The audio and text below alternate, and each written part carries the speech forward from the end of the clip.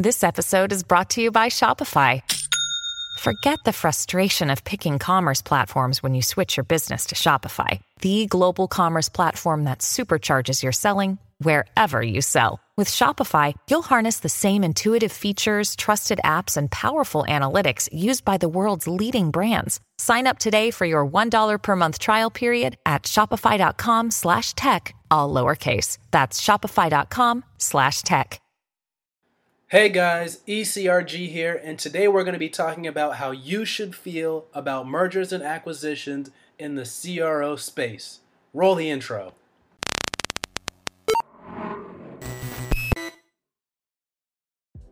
Hey guys, ECRG here, and we're going to be talking about how you should feel about mergers and acquisitions, particularly in the CRO space. Now, we've had a good amount of mergers and acquisitions in recent history. We've had LabCorp buying Covance. We've had the INC and Inventive merger. And we also had one more recently announced where Capital Management is buying Pamplona Management is buying Parexel. So that one doesn't really count for the sakes of this conversation because that is not a CRO that is buying another CRO, or a pharma company that's buying another CRO. That's a wealth management firm that is buying a CRO. So that one doesn't really count for the sakes of this conversation. But the other two and all the other ones where a pharma company or another CRO is buying or merging with another CRO. And the point here is, how should you think about the merger and acquisition? What does that really mean to you? And I want you to think about this in three separate ways. First of all, are you an employee, non-executive level? Are you an executive level employee? Or are you a small CRO, executive team ownership, or employee of a smaller CRO? So if you're an employee, what you want to think about is, are you sponsor billable or not? Now, what does that mean for all of you guys that don't know what that means? That means on your timesheet every week, are you putting in time codes for the sponsor to directly pay for the work that you do, for the work that you provide, and the value that you bring? Is the sponsor directly paying for you? And if that's the case, then you're in good luck because your job is most likely safe. And that's because when the merger or acquisition takes place, that project is still going to be running, because that benefits the company, that gives the company more money in their pocket. They're not going to be cutting projects just because of a merger. They want more and more projects. They want more business. So you're safe if you're in a sponsor billable role. Now, if you're in a non-sponsor billable role, your job might not be as safe because there's going to probably be some overlap with the other CRO or whatever you're merging with for your role. So you might not be as safe. But if you're in a sponsor billable role, you're a lot more safe. The second thing you've got to think about is, are you an executive level employee of one of the companies that's merging? Now, most people might think that because you're an executive, you're way high up on the food chain, that your job is always safe. If it's not safe, then you're going to get some high level compensation package for you to go out the door. And while that might be the case, that could be possible. But is your job safe with the current company and current structure? And now that is not as clear as people might think. There's a lot of uncertainty that goes in on a merger. Who's going to be the CEO? Who's going to be the next set of leadership? Who's going to be the leadership on the way down? So leadership isn't always known. So there's a lot of uncertainty there. So your job might be safe, might not be safe. And I know that's not a pretty direct answer, but just for everyone else to understand, there's a lot of uncertainty with the leadership when two companies are merging. There's a lot more revenue that comes in on a monthly and yearly basis, a lot bigger organization, a lot bulkier and heavier. Maybe the executive team wants to slim down a little bit. They want to cut down the organization, make it lean and mean. Or maybe they just want to keep it how it is when they merge the two companies. So there's a lot of things that the executive team has to think about when they're merging two behemoths together. Now, the third thing you got to think about is, do you work for a smaller company, a smaller CRO?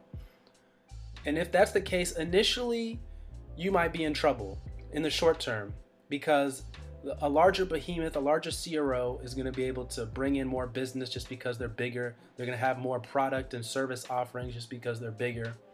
They have more money to play with, so they're bigger. But that might not necessarily be a bad thing for the smaller CRO. You have to think about where your advantages are. And where your advantages are is speed. And speed is a huge advantage.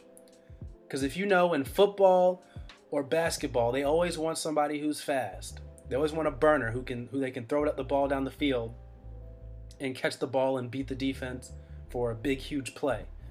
So you got to think about yourself in that scenario. You're small, you're swift and nimble. You can make changes quickly.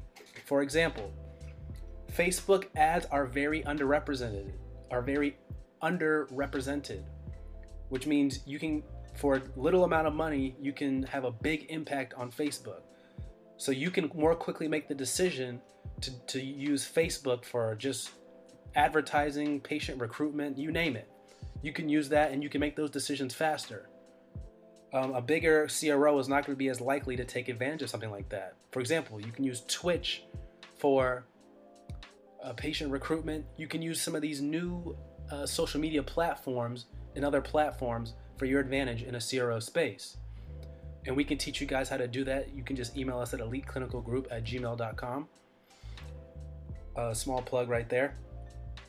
But as a smaller CRO, you have advantages as well, even though you may not be as big or as another CRO.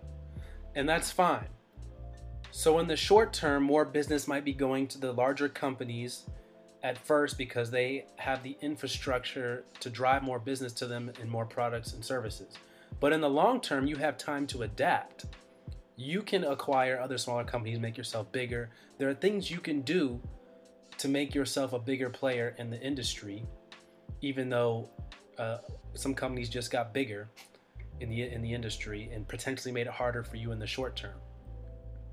Now, one of the things I think about as an employee of a CRO is I typically don't like mergers and acquisitions from the employee mindset because it's one step closer to a monopoly.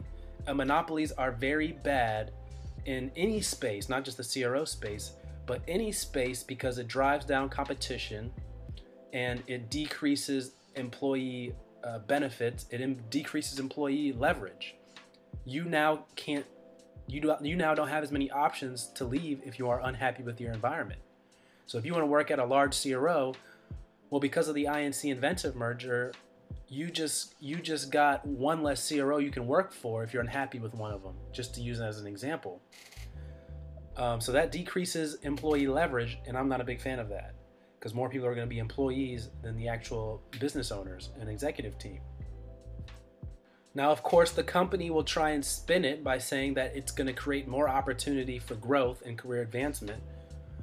But I beg to differ, quite frankly. So, I mean, from the CEO and executive team perspective, there was a reason why they wanted to do the acquisition or merger in the first place, and that was most likely to offer more products and services that they weren't able to offer before, or have more talent, or there's some reason why they wanted it, or decrease competition in the work, in the environment, in the space. There's some reason that's going to ultimately give them more money. And a lot of times that money does not trickle down to the employees. Many times it doesn't do that. So I think when mergers and acquisitions happen, employees, you've got to be wary, because that decreases your options and leverage in the workplace. And the only thing that keeps your wages and benefits and salaries high is competition.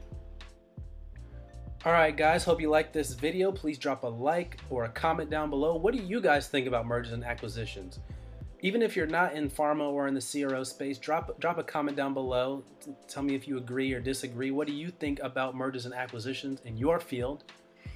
Even though this channel is more geared to clinical research and pharma, hopefully we make some content that applies to anybody and everybody, because I think a lot of people can identify with some of the stuff we produce.